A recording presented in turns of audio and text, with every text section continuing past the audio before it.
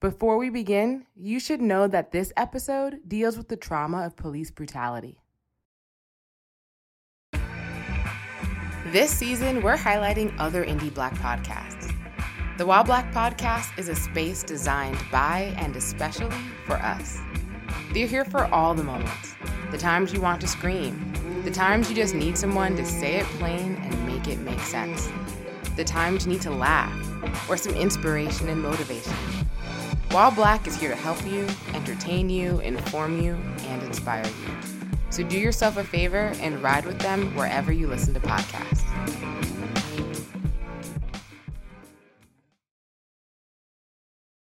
Hey, welcome to the mid-season finale of You Had Me at Black. I'm Martina Abraham Zalunga. Before we begin, you should know that this episode deals with the trauma of police brutality. When our team thought of this season's theme, unraveling, I couldn't help but to picture a piece of string wound up tightly in a ball. You can't see where it begins or ends, or the parts where it's stronger or more worn down. You can't really do too much with it, to be honest. But as the ball of string unravels, you can begin to see its qualities, how it's woven, how strong it is, and you can begin to think of all the possibilities of how it can be used or what it can be made into. That image was on my mind working on this story. As we grieve the lives of Ma'Khia Bryant, Daunte Wright, Adam Toledo, Dominique Lucius, and so many other members of our communities, this spring also marks 1 year since the global uprisings sparked by the deaths of Breonna Taylor, George Floyd, Tony McDade, and countless other folks killed by police. At the time, Kennedy was a college student in San Jose, California, and active in supporting the Black Lives Matter movement, mostly online. She hadn't ever been to a protest, but this time felt different. Like many of us, Kennedy felt charged with anger, sadness, fear, and a small glimmer of hope. It's with this energy that they boarded the Valley Transportation Authority train and headed to a local protest, armed with nothing but a cell phone. Almost from the moment they arrived, things began to unravel. Here's what happened. So,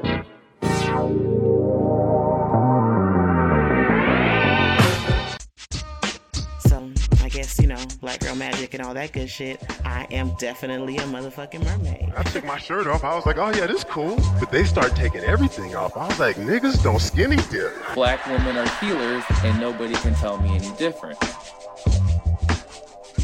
You're listening to You Had Me at Black.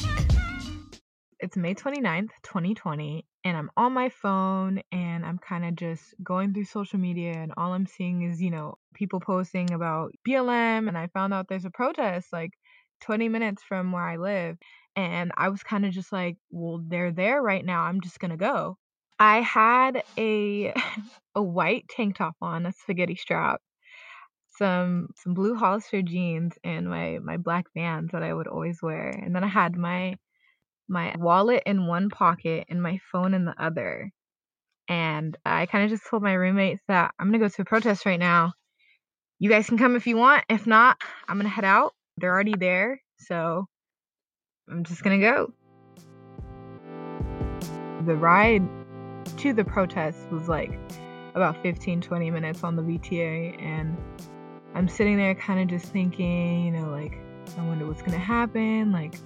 I don't have a sign or a flag or anything. I'm kind of nervous, but I'm looking forward to it at the same time.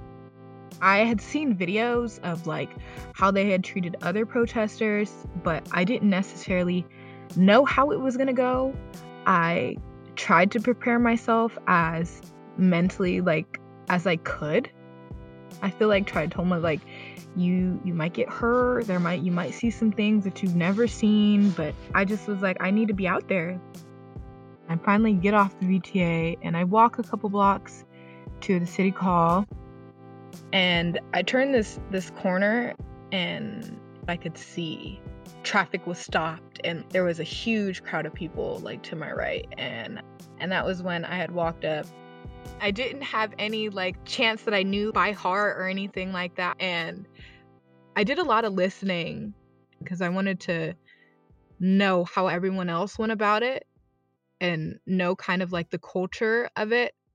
I heard a lot of, we have masks if you need a mask, we have hand sanitizer, we have snacks from the local medics, and I could only describe that as just community. It's just something I'd never seen before. So like you only see that type of thing in certain spaces, and that was definitely one of them.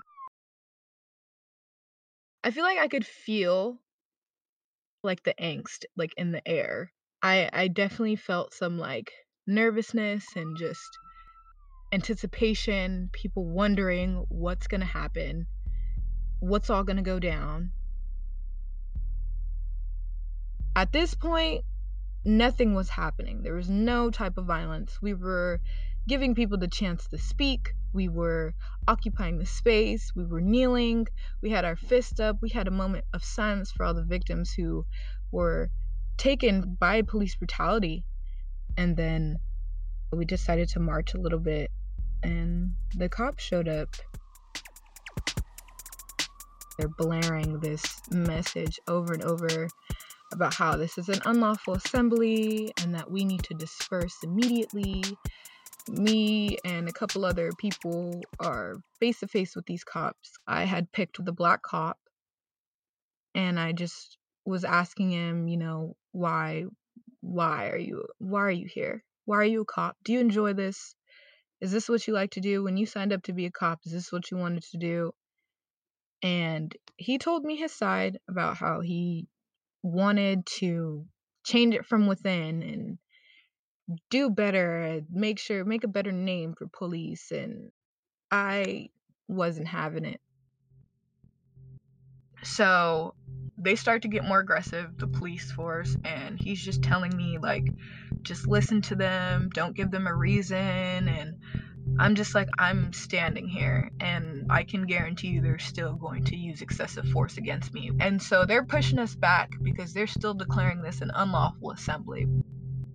So when the cops would push back on us, they would either use both hands and just physically like shove us, or they would use our batons and like kind of whip it in the air as of like, get back. Or and if they weren't hitting the air, they were physically hitting a lot of us and pushing a lot of us, like using physical force, not just intimidation tactics. They were physically like hitting people and shoving them to the ground, and they're shooting us with like rubber bullets, like aiming directly at people's faces.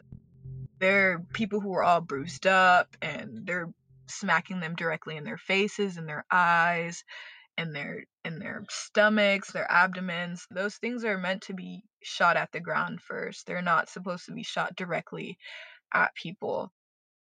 So the people are trying to defend themselves. They're grabbing people and they're using whatever they can to kind of like block the police from like getting in front of us. The young woman that was standing next to me was arrested. They were grabbing anyone that they could. They didn't care what you were doing. They were just grabbing people. And that was when someone had decided to take a knee. And in solidarity, all of us decided to take a knee. So we took a knee, giant crowd of us, and we decided to get up because the cops start assembling in a way. There was a young hijabi girl that was just sitting there, and the cops had picked her up and threw her on her stomach and arrested her. And there were people who were trying to grab her, and her friend was screaming at the top of his lungs, like, let her go, she's not doing anything wrong. And like he was tearing up, and I was trying to hold him back because I was like, these cops are going to hurt you, and I don't want that to happen. And I just was talking to him and pulling him back, and it was just horrible. They're still pushing back on us, and I was trying to move back, but a cop felt like, I guess, I wasn't moving fast enough. So he took his baton and he hit me in my chest twice.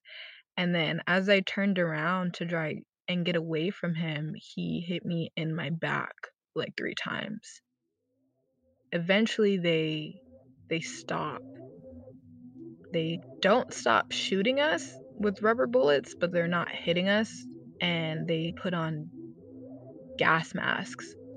And I knew what was to come from that, but we just did what we could to try and prepare for it as much as possible.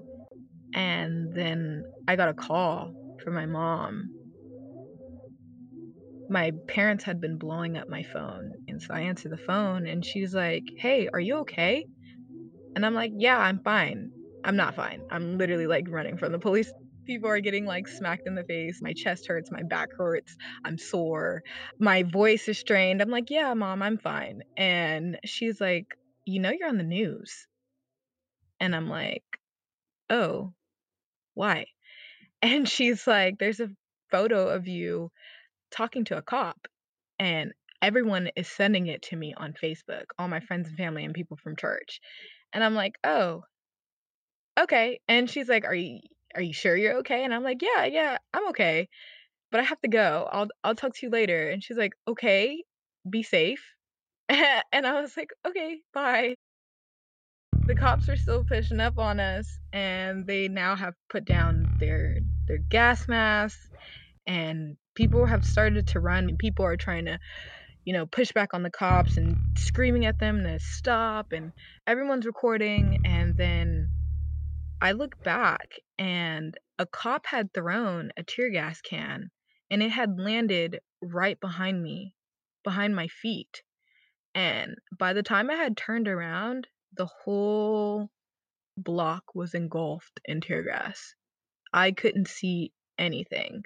It had happened so quickly, and the gas had dispersed very quickly that I had no time really to prepare. And what tear gas does is it affects your insides. Like, your insides start to burn. Your insides, your throat, your stomach, your eyes, your nose, everything starts to burn. I already wear glasses. I cannot see already.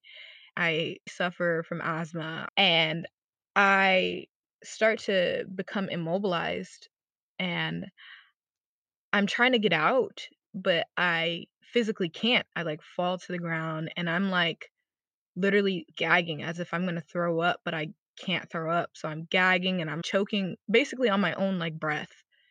And I don't know how to stop choking. And I was on the ground, and someone had seen me and picked me up off the ground. I couldn't see. I didn't know where I was going, but they were guiding me to the sidewalk.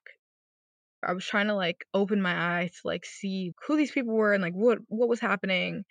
And it was this black lady and this white man. They were a couple, and they started asking me, like, "Are you okay? Do you need some water? Like, put your head back. I'll put some milk in your eyes." And all these people started to come to my aid, and they were like, "Can I walk you somewhere? Do you need to go home?" After they had tear gassed us, they had blocked off all of City Hall, the whole block. The police had all lined up. I guess they were afraid of something. I don't know. I don't know what they were scared of for them to have to defend City Hall in that way. And so at this point, I was just breaking down, and I couldn't handle it. I was like crying. And since they had blocked off the whole street, I was asking the cop, I was like, "You can't have someone escort me to the other side?" And they were like, "No," they refused. I was like, "I don't want to be here. I just want to go home. Can you just escort me across the street?" And they're like, "No." And that was kind of my last attempt at trying to see if these people really had like some sort of empathy, as to see if they would see me like bawling my eyes out, completely immobilized and just hysterical at it all. And they couldn't even walk me across the street. And I wasn't surprised, but I was disappointed for sure. The couple had walked me, we had walked around the block to get around the police and to a safe spot. And I took the train home again.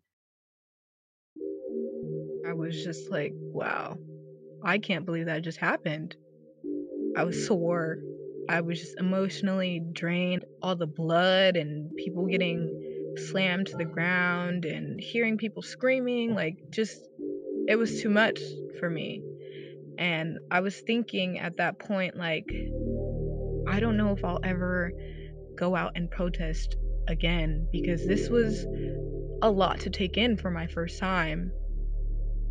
I get off the train and I walk in the house and I look in the mirror, and my whole face and my head and my eyes are caked up with tear gas residue. My whole face was like white, and I was just like, this is so disgusting. Like, why did they do this? I'm sitting on the couch now, and I'm looking at my phone, and I'm looking at footage of the protest and just kind of living through it again. And people are all hitting up my phone. All my friends are sending me like the news article and this photo of me. And at first it wasn't the photo of me kneeling, it was just the news article of me talking to police. And then I started getting the kneeling photo sent to me, and I didn't think too much of it. I had to go to work the next day at 11 a.m. and I had an 8-hour shift. I wake up and my phone is blown up. People are just hitting me up. I had to go through a lot of messages and just say, thank you, thank you, thank you. Like, oh my gosh, it was just so like overwhelming. And people were trying to get in contact with me, and local pages were reposting the photo. And I'm like, I have to go to work.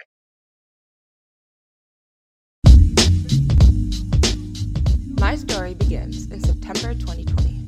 And months into the panty, Corona has taken a lot, including my energy, creativity, and sanity. One day, I plopped down with my notebook, willing anything to come out. I've been saying that I wanted to write a book, and since I can't really go anywhere, why not try now? But the page stays empty. My anxiety and loneliness seeps in, dimming whatever creative spark I may have had. My roommate Jasmine walks in and asks me to help her move some furniture. Where does she get the energy? I'm squatting to pick up the couch when she goes, you know you've been doodling in your notebook for hours. Hardy har, Jasmine. I tell her, look, honestly, it's a little scary how little creative energy I have. Jasmine nods. She's like, yeah, living through a pandemic will exhaust you. But it wasn't just that. The world has been on fire for months now, and I'm craving a way to express how that and everything makes me feel. The problem is, I don't know where to start. Jasmine gets this excited look on her face. I recently saw something that I wanted to sign up for. I think you should too. It's called The Kinship. The what? The Kinship, she says. You know the podcast You Had Me at Black? Yeah, well, their team created it. It's a digital community designed to nurture your inner creative and give you a creative outlet. They got workshops, creative sessions, virtual meetups, and creative prompts to get your creative juices flowing. It sounds dope as hell. Y'all, I run to my room. I'm signing up now, I shout behind me. Finally, some hope and some inspiration. Take it from me. You may be on lockdown, but your creativity doesn't have to be. Join The Kinship at www.youhadmeatblack.com/kinship.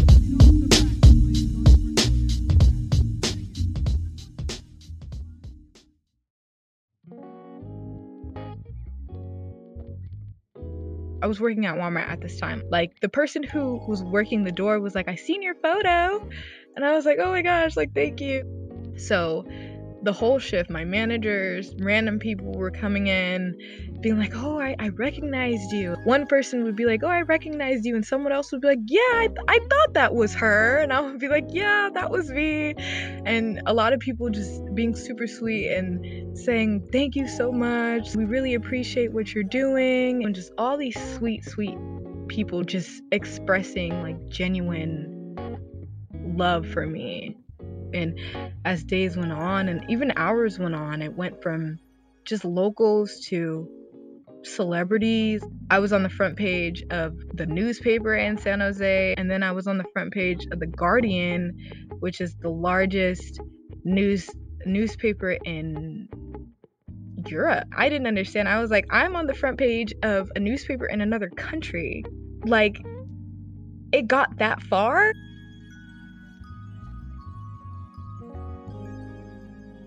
At first, I didn't want photos taken of me just because I was scared of what would have happened if I really had put myself out there.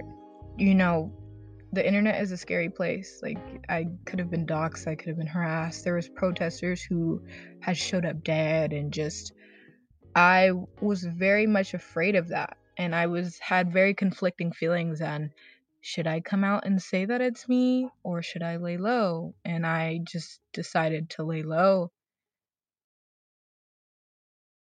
I was watching online on how people tried to excuse the cops' behavior on San Jose's protests from that day. And I knew that what they did was inexcusable. And me continuing to be out there is the only way that they're going to get it. I was still messed up, very much messed up. But I feel like my voice at that point in time mattered a whole lot because my photo had went viral. People were coming up to me, you know, I had some sort of importance in that moment.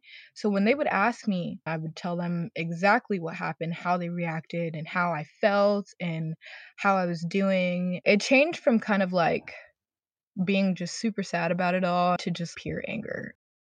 I know, not just from videos, what happens, you know? I experienced this firsthand, and I have to keep going. I have to keep doing this. I have to keep being out here. Even though I know that it's emotionally draining and physically draining, I still want to be out here and helping the community and doing what I need to do.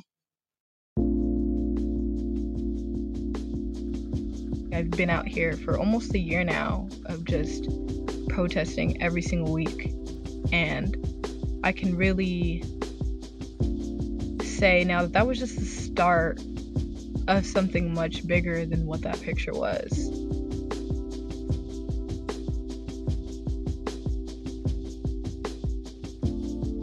Thanks for listening to You Had Me at Black. We'll be back this fall with new episodes. As we enter into what I know many of us are hoping is a new chapter, we hope that these stories help you to reflect on the last one with a new perspective. One that inspires you to radically imagine your life and the world you want to live and thrive in. May you be motivated to fight for it in ways big and small. You Had Me at Black is executive produced by me, Martina Abraham Zalunga. Nicole Hill produced this episode. Chelsea Daniel and Akira Charles made it sound good, and Neliswa Zungu holds us all together.